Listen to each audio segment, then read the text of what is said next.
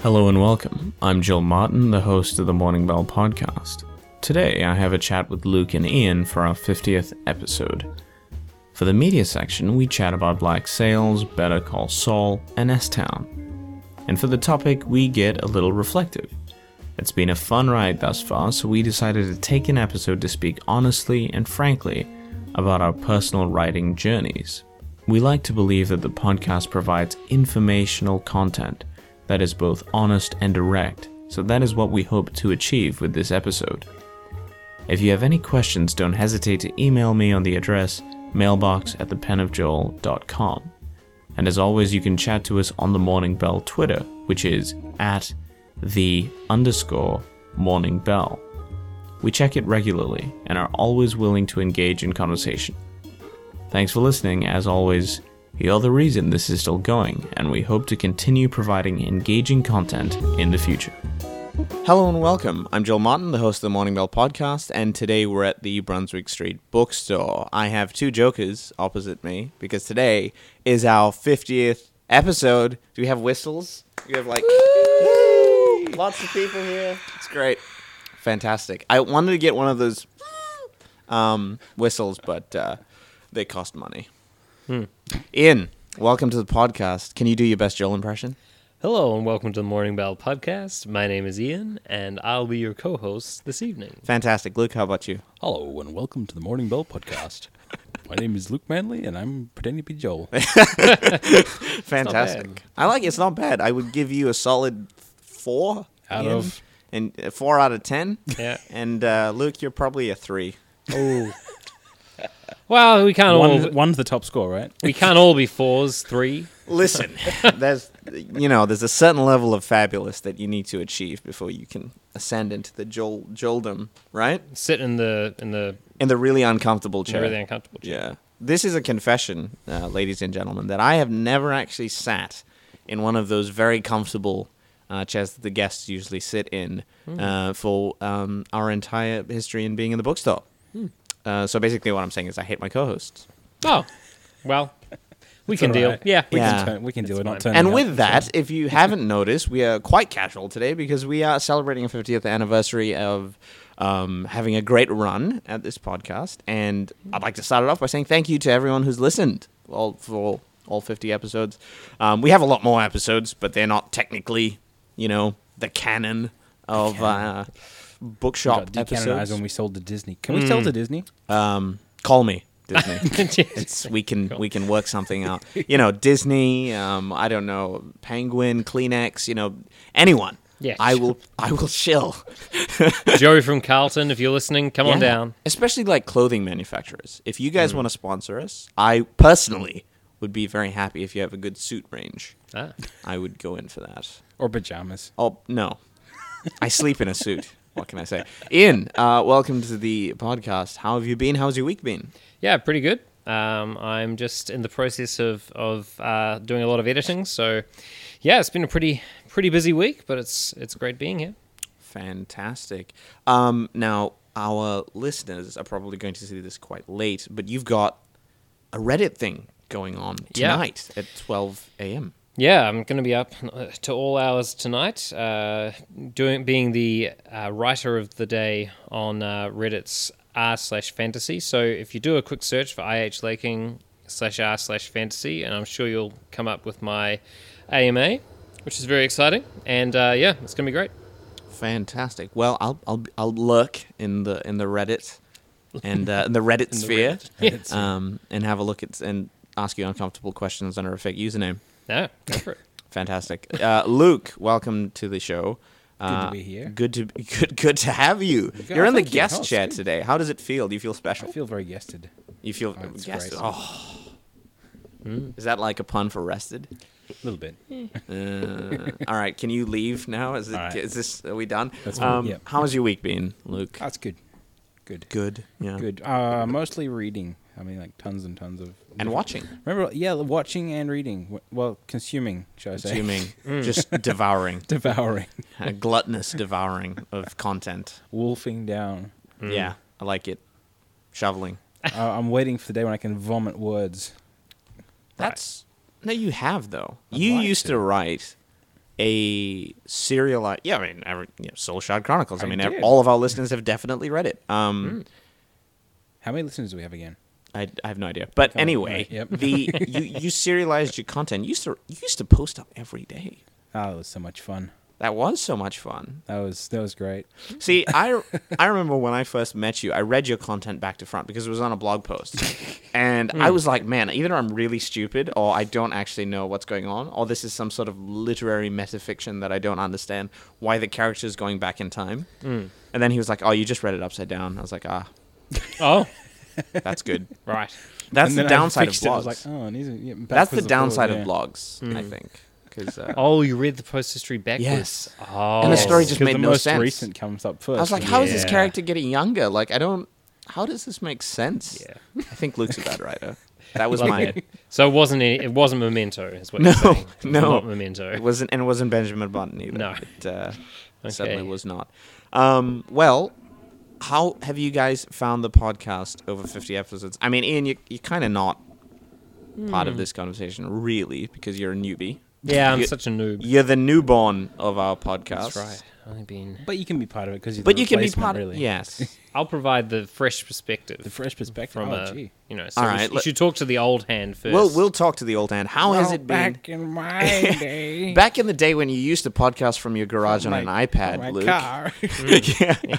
Which we had Elizabeth Flux on for that episode, one of the first. It is your first episode, Luke, but It was. how has it been putting up with all of this for more than 50 episodes now?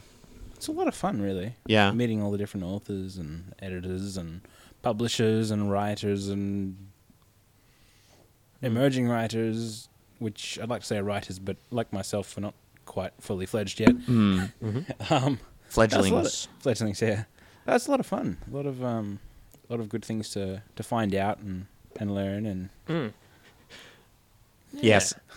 It is very true. Ian, you're like 5, 6... we've done actually a lot because we went to the Somerset Festival together and we kind of... I think they're more like 10 or 12, isn't Yeah, it's quite a quite a lot few. at this point. But you've had a taste. You've had quite a big gulp of the podcast. What do you think? Yeah, it's really good. I think it's always fun to be on here, and you get to spend time with authors, more time than you would normally spend in conversation with authors. And I think we were chatting about it earlier. You kind of just can absorb a whole lot of information and chat about things. So it's nice to be able to meet people from broad backgrounds with lots of different perspectives and a lot of knowledge. And I think being co-host on this podcast, you can only be good for you and your writing. You know, you don't lose knowledge getting here. You really get a whole lot of information, and it's great. Well, speaking as the host of the podcast, it's been an absolute regression of no. There's a big difference here. Let's be real. It's been exactly the same for me. I think talking to guests, and yes, ladies and gentlemen, in case you're wondering, this is a very self-congratulatory episode of us just like patting each other on the back continuously for the next hour. But I hope you enjoy that. But yeah, I think it's been a really good run so far, and Yeah. I don't think it's unfair to say that this kind of content is different to a lot of other kind of interview style shows, where we treat the guest just as a human being. We make them feel as comfortable as possible in order so that you might look at them in a different light, that you might see them as people first and then as writers, and really dig into their own content, but also see their content and let it stand for itself. And also just getting in the head of writers and figuring out what makes them tick and, you know, what they bring to their writing is very different. I have to say in that vein, it's a lot of fun. A lot of the stuff that you guys don't hear on the podcast is the pre-show. Pre-show, where we yeah. actually get to know all these different authors, what they're doing at the moment. Yeah. Non-professional stuff, just how their lives are going. Yeah. And it's just nice to see authors being humans. Yep. So Yeah. often you pick up a book and it's, you get lost in the book and you don't necessarily... I mean, You forget the person You might writing it. pick up an interview or whatever, like you were saying, an interview on YouTube or on TV or something, or radio, and you're like, oh, that's cool, but they don't get into the flesh and blood of what they do every day. Yeah, and I think it's really important because sycophancy will only get you very far. Only get you very far. Will only get you Wow. Freudian. Yeah. Anyway, no, but like Learn about you, a lot about you in that moment. I know, right? But no, the times that I've always found the most awkward whenever I've been involved in writing events is when someone is kind of fawning over a writer, because people are very normal, and I think all of us as writers, no matter what our level of success is, commercial success, would And what you consider us- define as success. yeah, what do you define as personal success? That's right. So in terms of commercial success that many people see, you don't change as a person necessarily. You'd hope Yeah. you wouldn't change as a person. And so I think it's really important to have a conversation where it's just person to person and you're looking at a thing that we all love in writing. Yeah, and just a shout out to a fellow podcaster as well, like Joshua Pomare. A couple episodes ago, he was on, and he has a very similar, more focused and more in depth on the work. So absolutely check him out. He's a star. So yeah, give him a bit of love as well. But yeah, I really do think that providing conversation like this is important to the ecology of writing in general. So I'm glad you guys are sticking around and contributing as co-host, and to the listeners, thank you for listening. Well, and that's it. Thanks. No, not quite. We still have to bore you for the rest of the time and give you what our thoughts are on the media we're consuming, and have a little bit of a topic as well, which is more personal focused. And maybe you guys don't know a lot about us. So this is your chance to find out about what we think about our writing journeys and where we're going, and where we hope to go. So let's start off with the media section. Ian, why don't you get the ball rolling and tell us what you've been watching? Yeah, lately? so I've been so because of the fact I've been really in depth with my editing over the last few weeks, it hasn't been actually a lot of success for me in consuming a lot of media. So it's been quite time consuming. That's okay. The things that I have finished, I managed to finish off Northern Lights, which was great. I really enjoyed it. Looking forward to getting into the next book, which is The Subtle Knife, and also really enjoyed the return of Better Call Saul, which I'm very excited about. And it's wonderful. So here's a question for you, and so for those who don't know, Better Call Saul is sort of like a prequel to Breaking Bad of the main character. The world around him and the people around him. Here's a question for you, and I've heard this brought up before. Since you know where these characters are going to end up, since you know that he's going to have this failed relationship pretty much with this character that seems to be made for him in the show, right? Yeah. Is there a little bit of like suspension of disbelief? It sort of cuts through that and be like, of course this is not going to happen.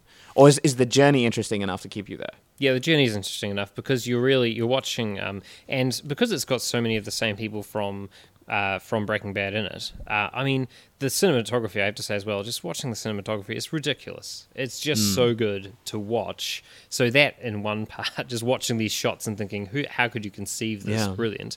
But then the other side of it is you're seeing a man, you know where he ends up. You know where Saul Goodman ends up in Walter White's life.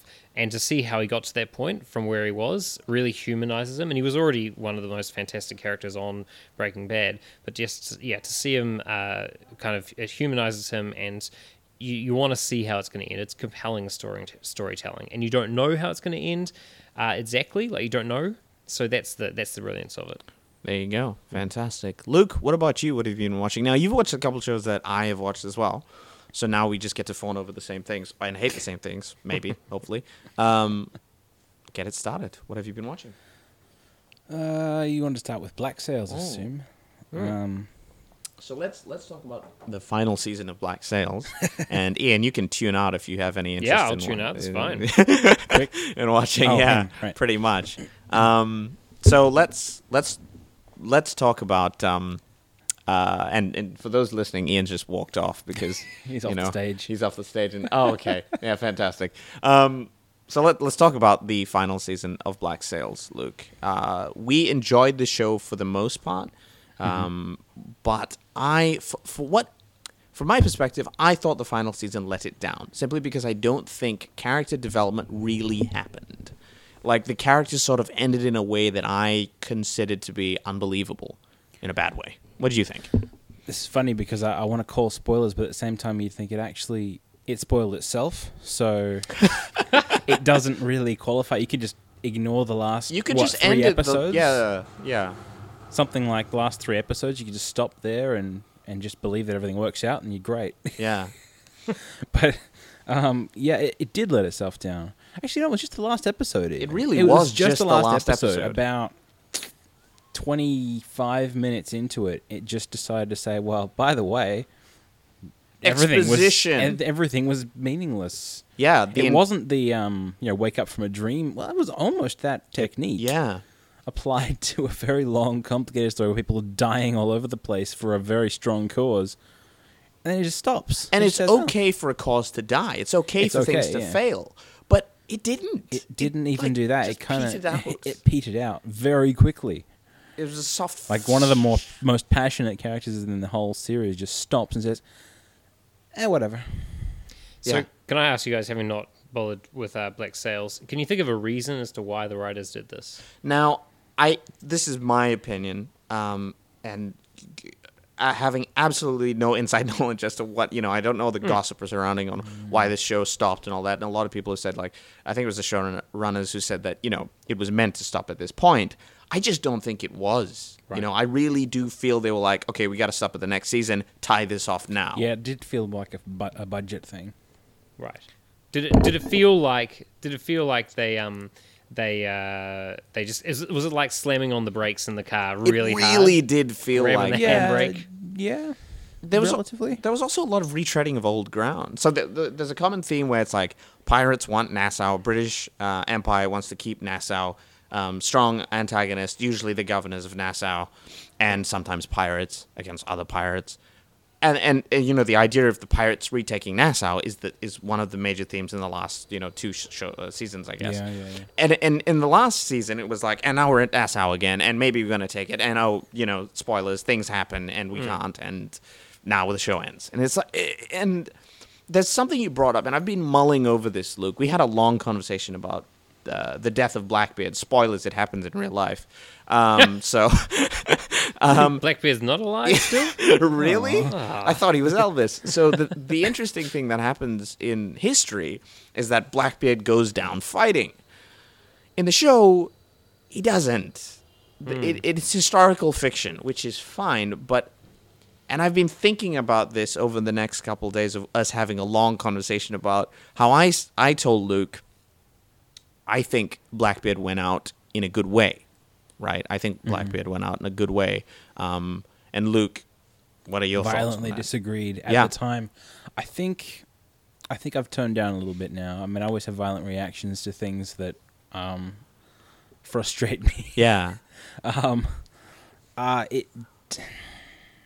still am not very happy with it. I still think it could have been any other character that they brought in that could have been fantastic for it, but it was a very strong way he went out. So for story and for character and for building everything up and for sheer emotional reaction, it was fantastic. Yep. It was very well done.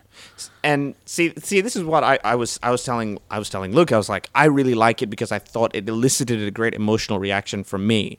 However, now I'm actually thinking about it a bit more, and I'm thinking, well, he's kind of emblematic of the problem of the whole show.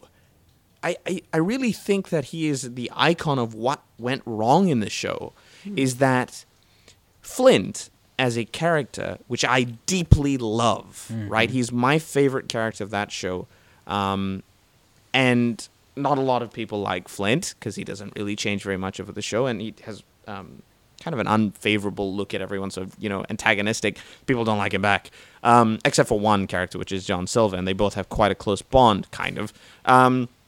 But I think Blackbeard's death is emblematic of the problem of the show. Blackbeard's death didn't make sense to his character trajectory, and I will completely agree with you on that now, because I just think you create this character and you create this strong, ambitious character, and then you're like, he lost faith. Oh, somebody he loved died, and he died. He gives up. And and I was like, what? Why? And even though I like his death, even though I like the manner of his death, it didn't make sense. Not to him. Not to him. And not to the story. And this is the problem with the ending of Black Sails that just frustrates me so much, the show that had so much great things going for it. And then Flint seemingly abandoning his quest for vengeance In the last 20 minutes. in the last 20 minutes after he explicitly says, "You gotta kill me because I'm not going to change." And then somehow Silver's like, "Let me have a long and very drawn-out speech of how I changed his mind off screen." What? I just didn't buy it, you know? See, look, I think it would even have been successful as an ending if he died. That Flint had I died. think if he'd been Flint shot, should have died. you could still pull the brakes on the whole series and say that was okay. Awesome. Yeah. He Not went out. awesome because you'd think that some repercussions would follow, but it'd be an ending that Yeah. satisfies better. Yeah, It makes more sense. I completely agree with that. And what? See, this is the thing. You said that Blackbeard's death should have ended as he did historically. He fought.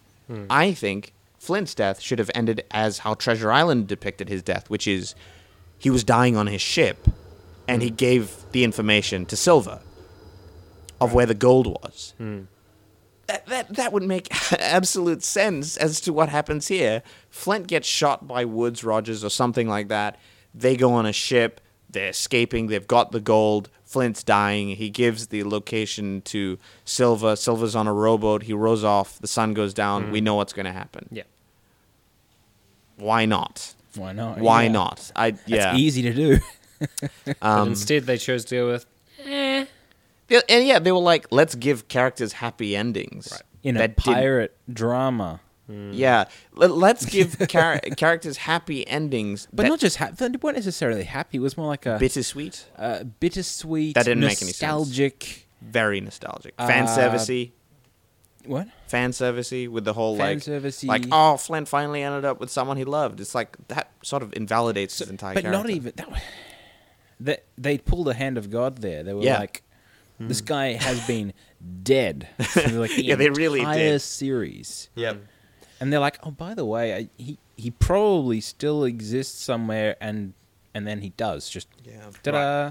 I mean, you're making me think of, so just to maybe a comparison, Yeah. Ugly Betty, which was a show, Yep.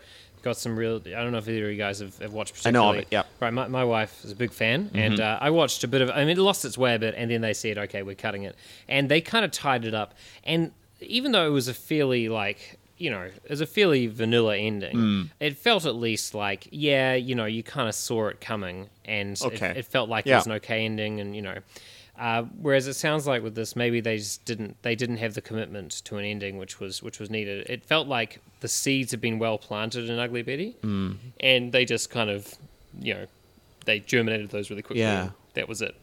For the benefit of Ian, I won't say a character which is incredibly important to the show dies. I think in the, you know, and he was an incredibly strong character, and his death made sense. However, the repercussions of his death did not.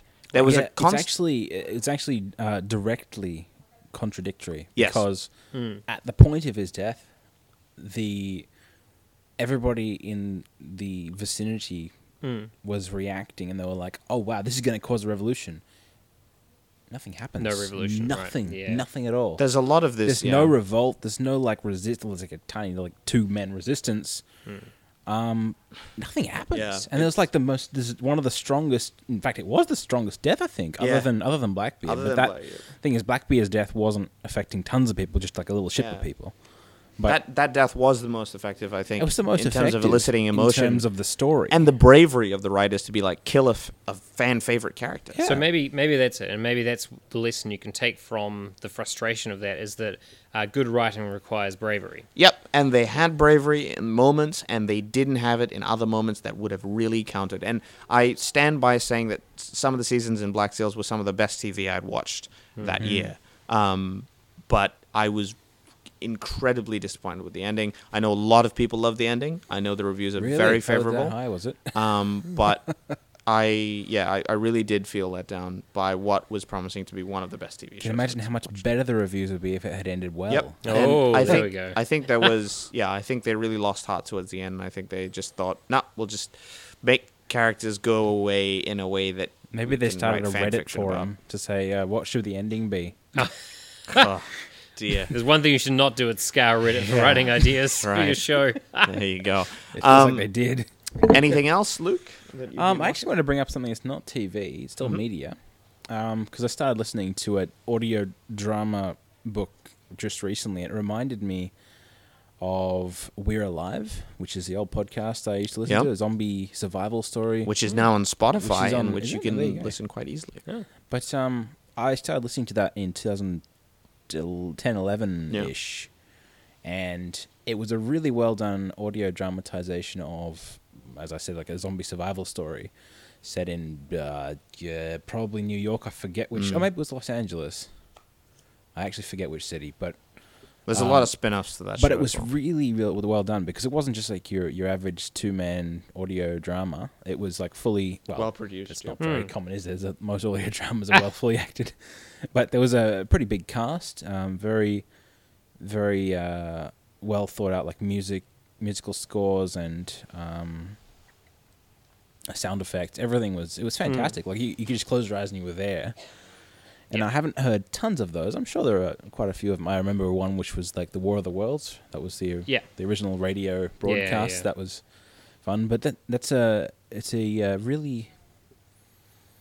fantastic medium which doesn't get looked into a lot. It was kind of a retro thing in the 90s in New Zealand. This is a very obscure one. We had this thing called Chicken Man, which was, and I don't know if any listeners out there have ever heard of it, and that used the full-on sound effects and everything. That was serialized. There's a lot of chicken sounds. I don't know, it was a really silly kind of thing, but they would play it after the 9 o'clock news every night. Nice. They would play a few minutes of this audio series, and it was kind of funny. I should Google it, actually. I haven't even looked into it. But I should lowbrow this conversation, and what's your best chicken sound? Luke? I'm just not. You know I'm just going to do something from Arrested Development, right? That's all I'm going to do. Anyway, so good. Anyway, yes. That's it. That's all I got. I'm not that lowbrow. Interesting. Not right now. Well. There we go. Come for the conversation. Stay for chicken Come sounds. for the 50th anniversary of the literary podcast. Hear chicken sounds instead. That's it. That's what I expected. This is why we need guests. That's exactly it. That's good. Keep you in check. You know? Yeah, that's right. Keep us honest. But yeah, there you go. It's very, very interesting. I've been listening to something audio related as well, which I'd like to talk about. And that was suggested by our previous guest, C.S. Pacat. And she mentioned S-Town, from the producers of This American Life and Serial. They went around and made S-Town, which I started listening to during my sessions of cooking and ironing. And cocaine and ironing? Cooking and ironing. I don't cook and iron at the same time. You got it. Yep. I did not. No. There you go. Cooking iron, maybe? Is that? Yeah. Nice. It's good. Yeah. Okay. Anyway. Yes. And I thought you went lowbrow, Luke. So S-Town. It's a really well-produced show. And just like C.S. Pacat, I don't want to give too much away. So there is a man and there is a town. That's very true. But I was talking to Ian a bit about this before we started recording, and that's it really knows how to create engagement in a story. It knows how to structure, really create air of mystery around characters and slow reveals while keeping you teased and really interested in it. And all of this stuff is, it's not fiction, but it's done in a very competent and well-constructed manner, and it's absolutely worth a listen. This is not new. There's a lot of people that love S-Town. It hit the top of the charts almost instantly on iTunes. Of course, we beat it soon after. And it's, laughing just devalues this. Anyway, it's really good. And you should absolutely listen to it if you have got the time. They are about an hour each. So it's a substantial amount of time, but well worth it, I will definitely say. So... Cool. That wraps up our media section for today, and we'll move on to a topic. Now, I was talking to the guests, which happened to just be our co-hosts, about what we would talk about today, 50th episode and all. And I thought, why don't we just, get really honest with our listeners and speak about our experiences as writers. And in case you didn't know, we're not just media people. We are all writers that loved writing, and hence this was our way to contribute to the writing economy as such, and provide content for people. And I just wanted to really dig into us, so both our listeners and also maybe we can just share and have a really interesting time talking about our experiences as writers. Writers first. So, Luke, why don't I start with you? You were here at the start of this, so it's only fair that I put you in the limelight here. So, Was I the first one of us who did public writing? yes. Curious to think. Yeah. When did you start writing? When did you start I writing? started publishing this on my website in 2011. Yep. Yeah. Definitely before me. So I was, 2014. serializing my first story I on my website. All right, you keep talking, and I'll do some fact checking. I don't have a phone; I can't fact check. Yep. It's all right. Yes, I think you. Yeah. I think you Probably were the were. first. There you Yeah, I go. was close after. So I can call myself the oldie here in Yeah. terms of public writing. The old of course, hand. Yep. The of old course, Joel had like several books written before I'd even started writing, but Public writing, yeah. no. So I think it was my favorite experience as a writer was serializing my book before I finished putting it together. A lot of fun. It sort of helped to keep the writing going. Helped to. Can I ask you why you decided to serialize? It's you an think interesting story. Did you think it through, or did Not- you dive in? Yeah, I didn't think everything through. There's a few reasons. First of all, I'd just finished writing probably like my only ever year of writing a journal. I haven't kept one since. So I wrote a journal for a year, and then I was like, you know what? Writing about my life's really boring. Why don't I write about a different person's life Right. in diary form? About 2030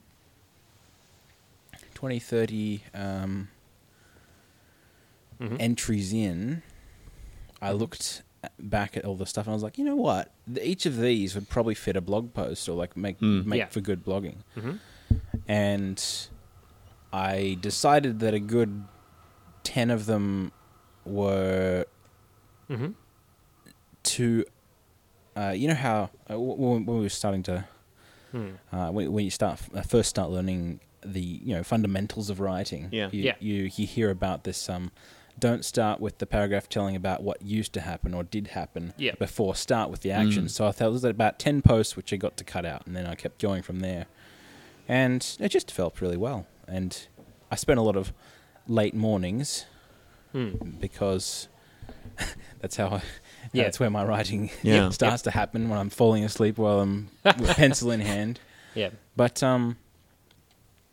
it was also a bit of a different writing process because, look, I'd write it on paper and then I'd type it out and use an editing process in the middle. So, but again, that was probably the most fun I've had in writing and the most like engaging, keep going writing sort of project. because you had to think about it. I had to every day. keep going. It was like I had an audience and I got like an ongoing audience. It was not like when you're publishing a book and you write the whole book. It's a static and thing. then you get it edited and then you run it past people for like the first time they've ever seen it. Yeah. and then you publish it for people. No, it's like ongoing. So people are like giving you feedback or whatever as you go. And this was like an organic book. So to throw it, I guess, to the future, like 6 years. It's 2017 now. What are the?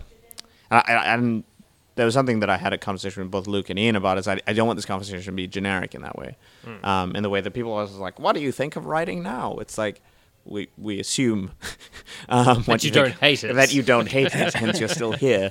However, I'm more interested in the ups and downs. What was a low for you? And what was a high? Ooh, the lows of that. I think the biggest lows of that was when you've posted something like, say, 2 weeks ago, and you think, that was not it wasn't written as well as it could have been. That is the downside of serializing. Yeah. Yeah. And you think, that's not how the story should have gone. So you've got to work around it. You've got to work with it, which is fine. I mean, that's also part of learning and part of writing. Yeah. And I think, to be honest, it helps to make it even more organic because if you write it as it comes to you, it's not going to be perfect. That's for sure. But it will have a life of its own, which is different. Yeah. There's an excitement to that too. Yeah, and I think that's one thing I've always sort of thought about writing myself is that it comes to writers as we're writing it out. It reveals itself to us. And was that, I don't know, it was you, Joel, that told me the other day that it was you. The first draft you write is always the most true draft. Yeah. You can edit it, and sure, there might be really good changes, but it won't be quite the same to you, and it won't be quite the same when you read through it. Yeah. Ian, let's throw it to you. Let's do origin story. So, like, when was the writing decision made? Yeah. And public writing, I guess. Yeah, well, I loved writing when I was a kid, and I didn't really expect to return to it, and it wasn't until so I started blogging about 2013 on very different topics like social justice and belief and whatever else. So it was a very different forum and idea, and I enjoyed that, and I first had the thrill of something you write getting some kind of viral traction, which was it wasn't like the most astounding thing. I remember it got like 1,000 hits in a day, and I was like, wow, put it up on Reddit, and people really associated it was about mental health, and it was a good piece. And I remember thinking, oh wow, there's really something there. And but then I kind of ran out of steam on blogging, and I realized that I wanted something more, and I had a story idea that was bouncing around in my head. And it was one of the most busy times in my professional life. I took on a really massive project, and I was under a lot of pressure at work, and that was actually the moment that I decided to start writing fiction. It was kind of like, maybe not an outlet, but it kind of became a catalyst that I did need something to do to distract me, I think, from the amount of work. Bit of a stress relief or something. Yeah, exactly. And so that's when I had this idea about, it all started from having an idea about a robot, and I thought, well, what if something malfunctioned? And that's where the whole idea for what went wrong with Mrs. Milliard's mech came from. And my wife was away for a weekend, and I thought, well, what better time than to spend a good 20 hours writing.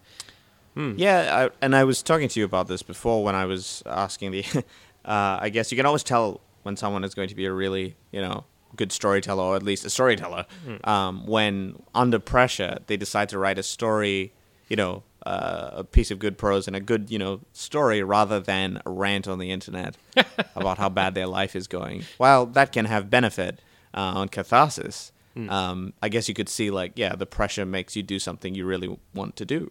Yeah. And I guess that was for you. So yeah, highs and lows. What do you think the low was in your in currently? Yeah, the low, I think, was realizing that again, something could have been written better, and I think this is the tyranny of self-publishing.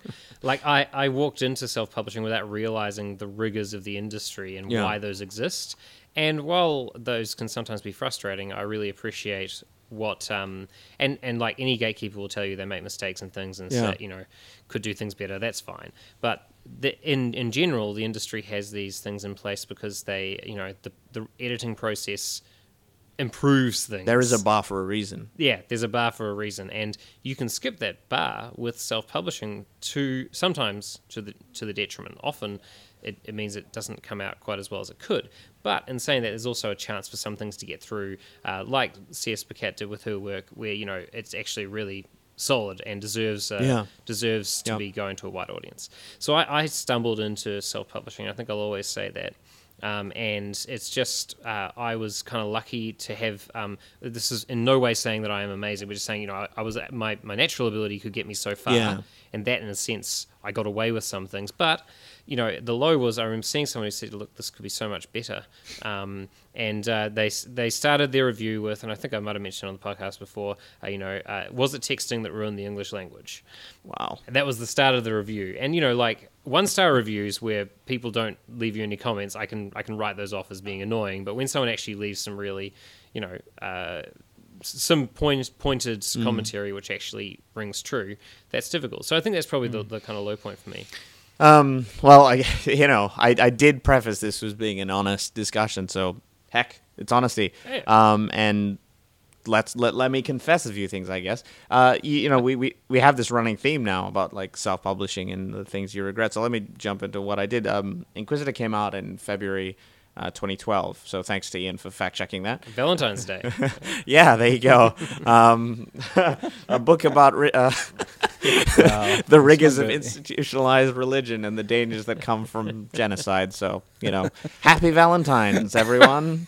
I had good timing. I once, and I've told the story before, there was this person on the train that looked really distressed and very affected, and I had a copy of Inquisitor in my bag, and I thought this could brighten their day, so I gave it to them, and I never saw them on the train again. I'd seen them on the train consistently for about a year.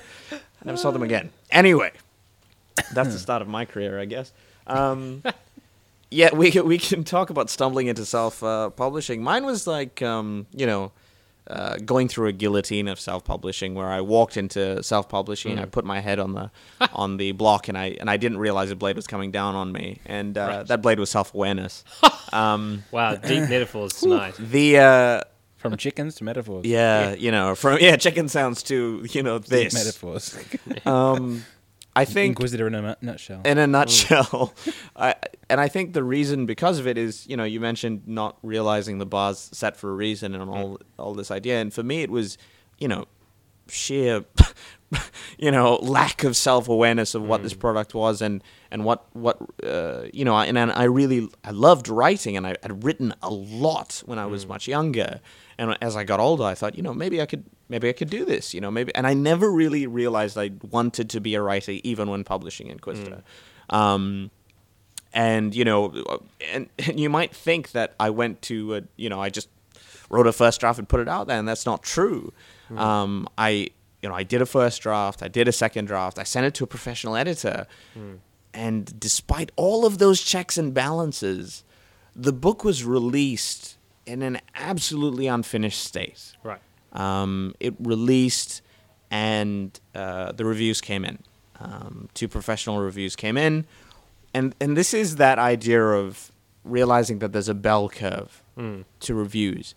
The most helpful reviews are that curve, right? There will be very few at the very low end. There'll be very few at the high end. The best reviews you can have are the middling reviews. For me, I didn't get middling reviews. I got the extremes. I got one review giving me 5 stars and saying it was really good and referencing much better authors than myself in comparison to it. And the next review was an incredibly harsh, reality check. And at the time I wrote, this is showing you my inexperience at the time, me writing back to the reviewer and being like, I really don't think you've read my book. And there were some factual errors in the review. However, the sentiment wasn't wrong, and I can freely admit that now. But at the time, I was deeply affected by that, and I thought this was incredibly unfair.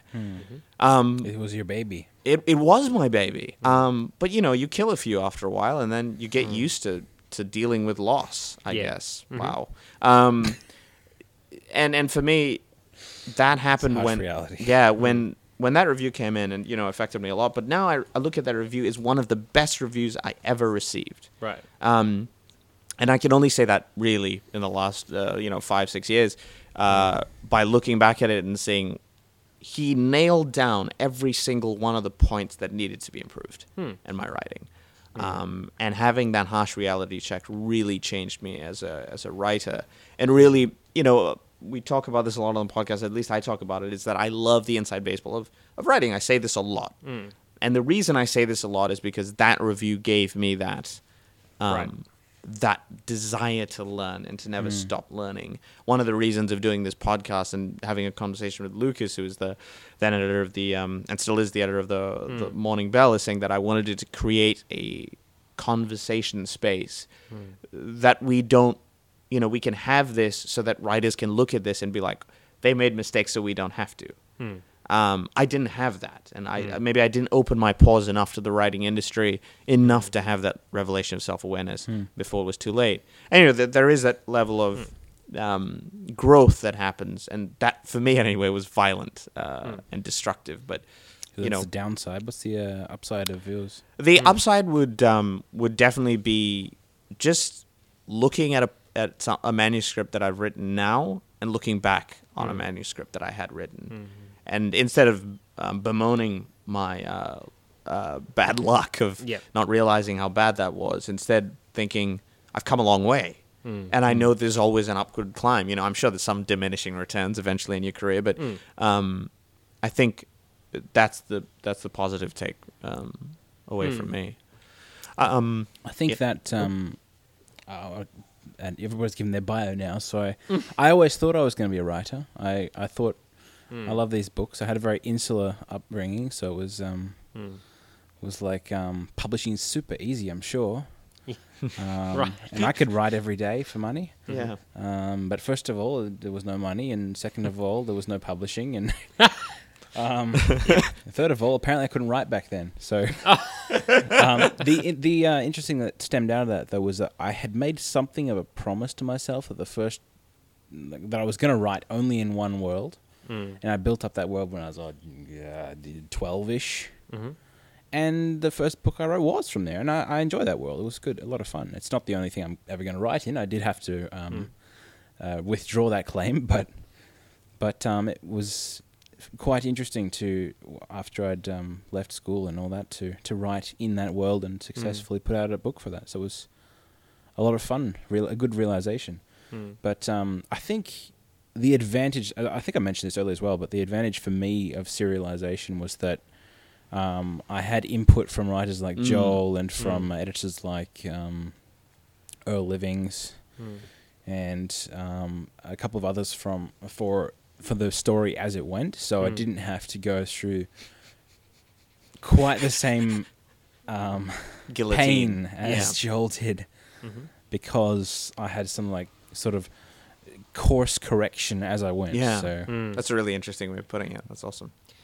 So I found that helpful for me. I'm not saying it's the way for everyone. Obviously, serialization is not always possible, but it was a better experience, especially for a first book. It kind of helped me to figure out what to do structurally, how to kind of flesh out characters properly, and all that kind of thing. So, I mean, if I was to think about an up, because I didn't actually put an up in there, the best thing that I ever did was to get involved with my local writing community. Now, I know there are plenty of writers out there who say it. It's a big shout out to Writers Victoria, because now I don't just say that as a sycophantic notion, but actually it was the best thing that I could do, because several things happened. So I started out by getting a manuscript assessment done of my work, which was good, and I put up a review of how that went and stuff, and I didn't know anyone I was engaging with. But then I went along and I kind of stumbled into many things I've stumbled into, I think, in my writing. I stumbled into Writers Victoria, the group here in Victoria, Australia,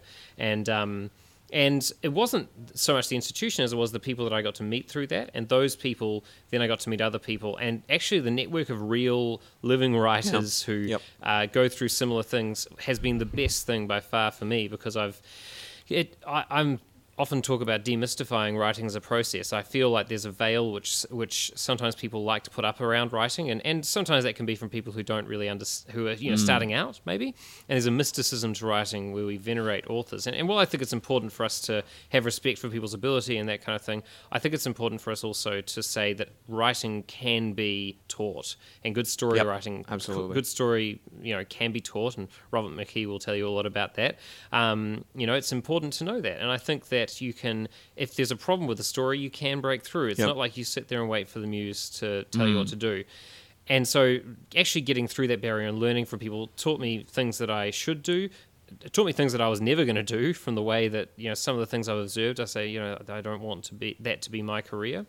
So, but moving out from the digital world of self-publishing, I actually didn't have enough criticism around me. I didn't have enough people around me to tell me, no, Ian, don't do that. Or have you thought about that?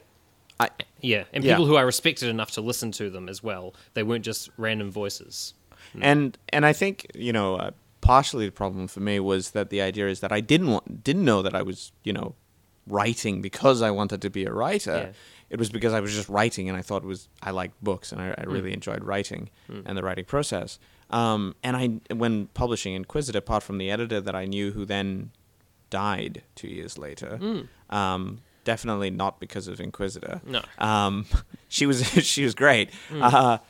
But apart from that person who didn't give me a lot of detailed feedback, she helped a lot as the grammar and such, but the line editing, the copy editing, but I didn't have those voices, and so that was one of the reasons why the guillotine existed, and after it happened, and I fumbled around and found my head and then sewed it back shut with the help of a lot of people, there were a lot of people then I met who gave me a lot of writing advice, and I think what you said about community is really important.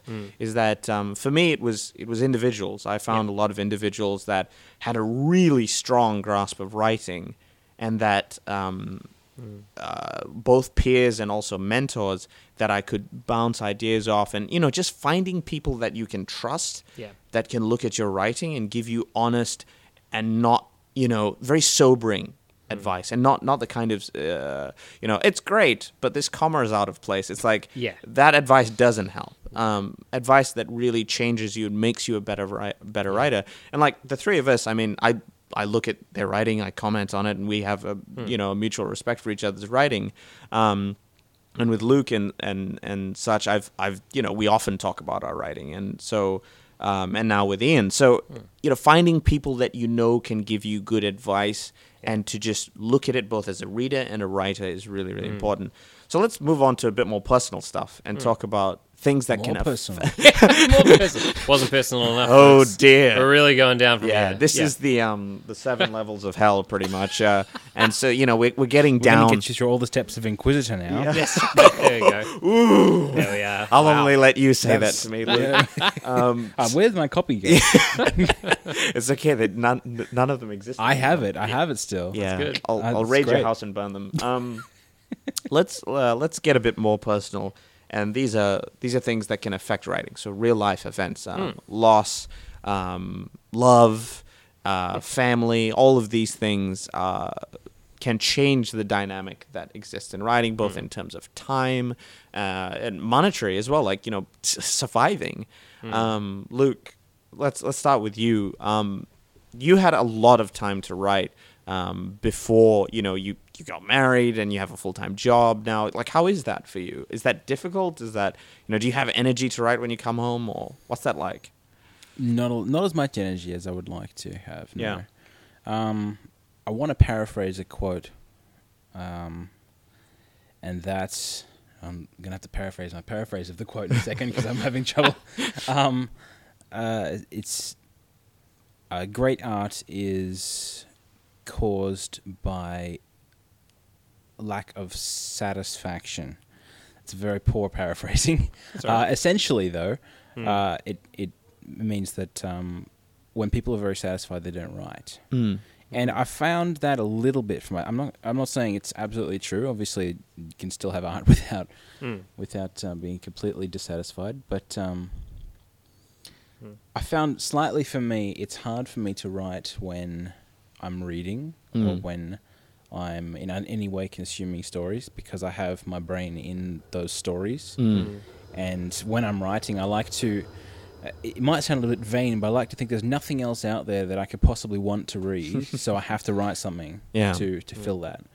And that's a dangerous spot for me to be in. It's a dangerous spot for anyone. I'm assuming not everyone has this, but assuming it's a bad spot for anyone to be stuck in.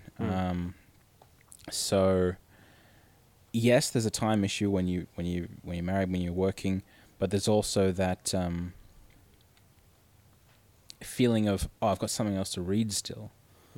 So you're busy consuming this. You're trying to figure out what the characters are doing, figure out how writing is done, figure out how writers have been putting it together, all that kind of thing. So it doesn't. You don't have I don't have the same drive as I did. Yeah. So in some ways, it was great when I had a very narrow bookshelf with only a couple of genres in there and only like 3 authors that I knew. That was very useful for me. I'm not saying it's perfect. Obviously, I need to get some more self-discipline on that. But so probably more serialized stuff to help with the discipline. But another thing, one of the most interesting things I think for me as a writer, I think I'm going to generalize here. And I say writers or artists in general work best when they are pessimistic and cynical. Right.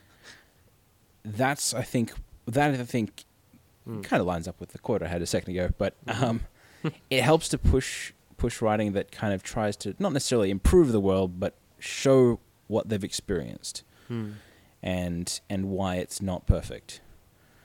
Otherwise, you just get Hollywood love stories. The rom-coms. The rom-coms. Nothing wrong with that, but you get a lot of them. But there's nothing different with them. There's nothing that makes them stand out, for instance.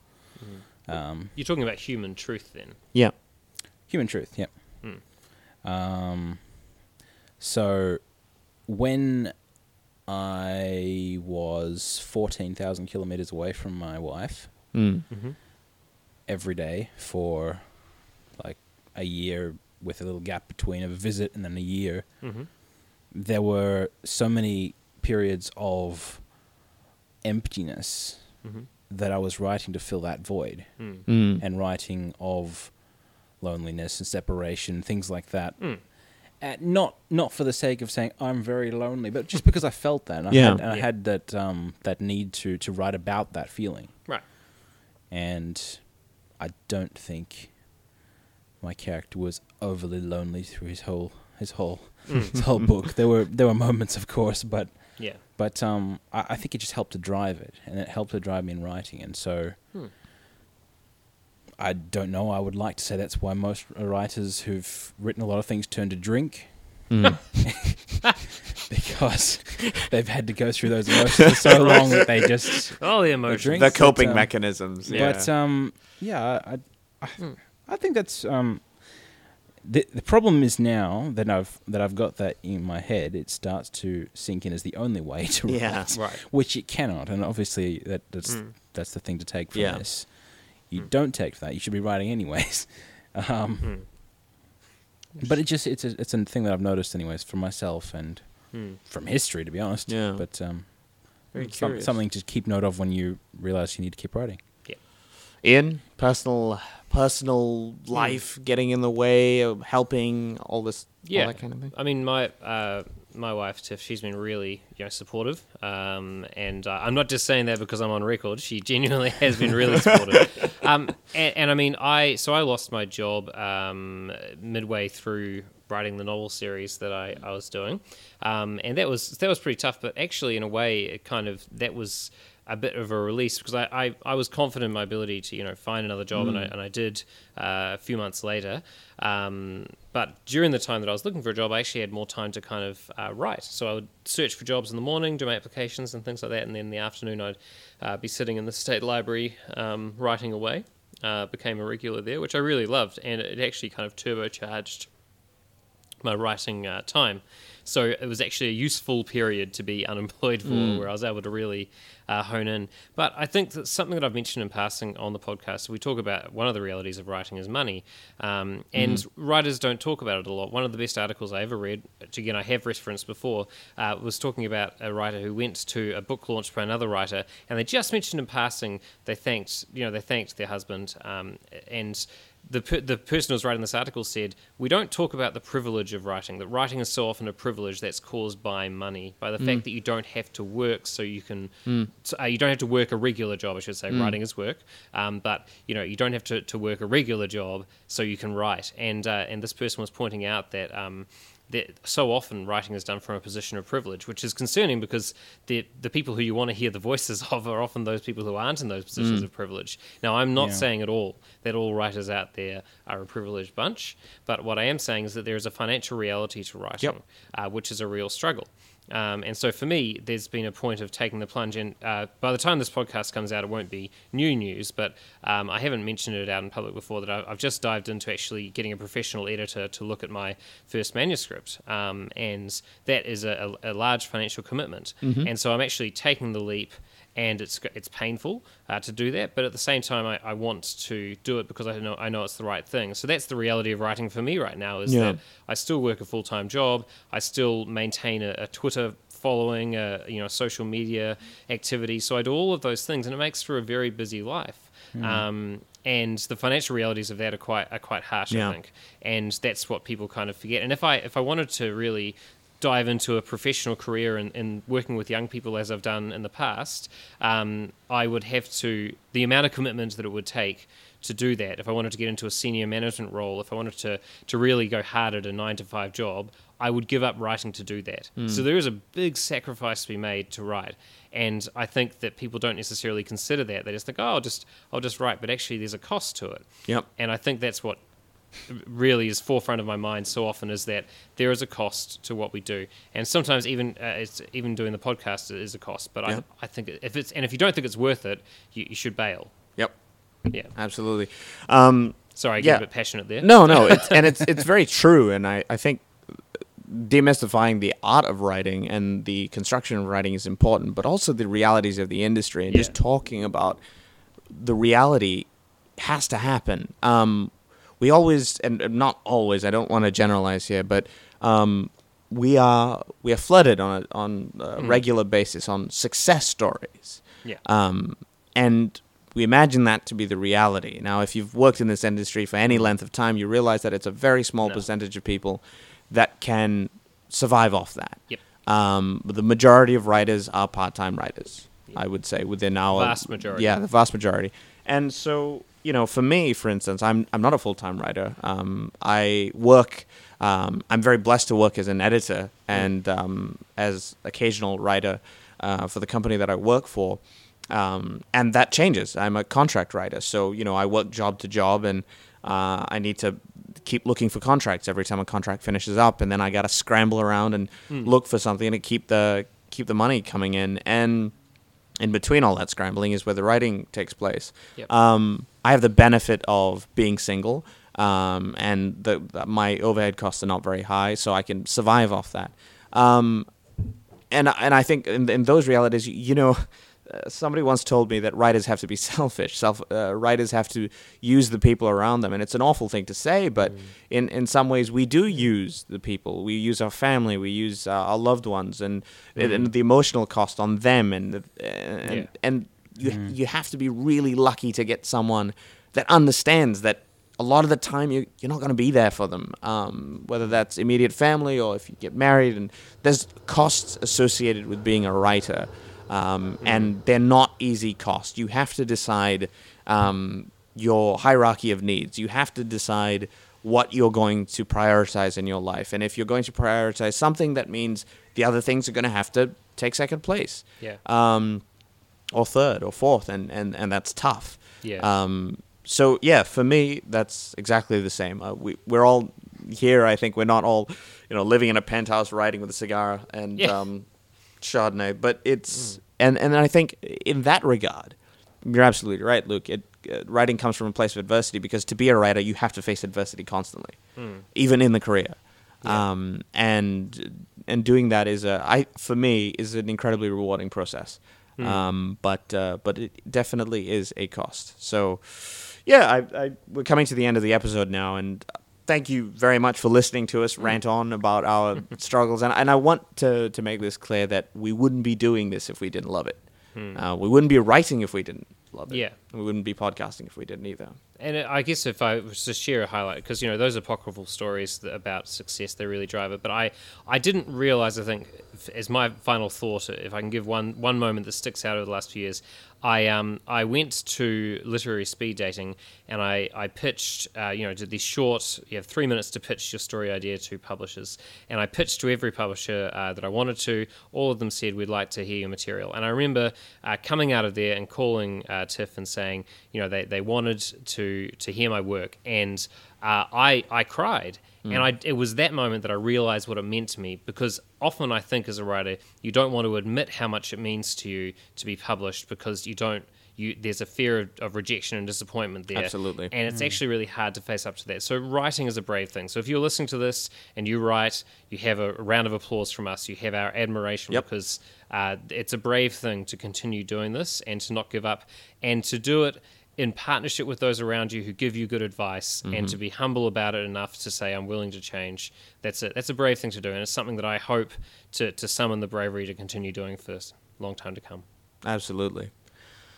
Well, that was quite the episode. Probably the best end quote we've got. Yeah. Yeah, that was fantastic, and I echo Ian's sentiments completely. I think it is very tough to be in this, and it's very brave. It's brave to the people that we make use of in the best possible way, and to all those listening who are, and a lot of our audience are writers, I assume, and I hope you continue writing and keep fighting a good fight. Luke, final thoughts on this? Writing is probably one of the best choices I made. It's been on and off for me, but I think it's weird because I can say I'm one of those weird vain writers who enjoys his writing but doesn't put enough time to write more. Right. So when I do write, I think I really enjoy the process. I enjoy the words. I don't necessarily finish everything I start. But that's normal. But I can look back and say I enjoy having played with the language, played with concepts, stories, characters, and try to do something new. You know, I think that's the biggest thing for me when I write. I don't set out to try and write. Oh, gee, I want to write the next of that last book I wrote. So because that was just an awesome book, I want to copy it. No, it's always something new. It's always something fresh that maybe it could be related to any of the other books. I just love playing with all these stories, and I think that's one of the best things you can do is to put out a work that stands out by itself as something fascinating, new, and exciting. Fantastic. Well, thank you, listeners, for listening to us for more than 50 episodes now. It's a brave choice. It is certainly a brave choice to listen to us for as long as you have, and we thank you for your support. We appreciate it, and we definitely appreciate you guys listening. Where can people find you guys? Luke, let's start with you. Website, I'm social media links. still at the Soul Shard on Twitter, and still the Soul Shard at the soulshard.com. That's the one. There's a pause there. I hear bookmarked. What can I say? You could say we've been doing this for 2 years, but you wouldn't have guessed it. Ian. You can find me at IHLaking on Twitter. And the best thing you can do to support me right now is go to ihlaking.com, wait for about 12 to 15 seconds for the pop-up, and sign up to my mailing list with your name and email address. That'll be great. Fantastic. Enable pop-ups too. Yeah. Enable pop-ups. Yes, exactly. And check your junk email and spam and all that sort of stuff. It's really important to writers that you check your spam. That's right. Thank you. Public service announcement. Well, thank you for listening. TheMorningBell.com is where you can find us. Actually, I think it's .com.au. Yep. Changed my mind. At The Morning Bell on Twitter. And hopefully we'll be tweeting a bit more in the future, so look out for that, and please do follow us there. My personal Twitter is at thepenofjoel and at thepenofjoel.com. And that's just about it, ladies and gentlemen. We have a very exciting guest next week. We will be talking to a poet. That should be exciting. We don't get enough of them on the podcast, and we definitely want more. So that will be quite the tasty morsel for you to listen to, and we'll see you on that podcast. Thank you very much for listening.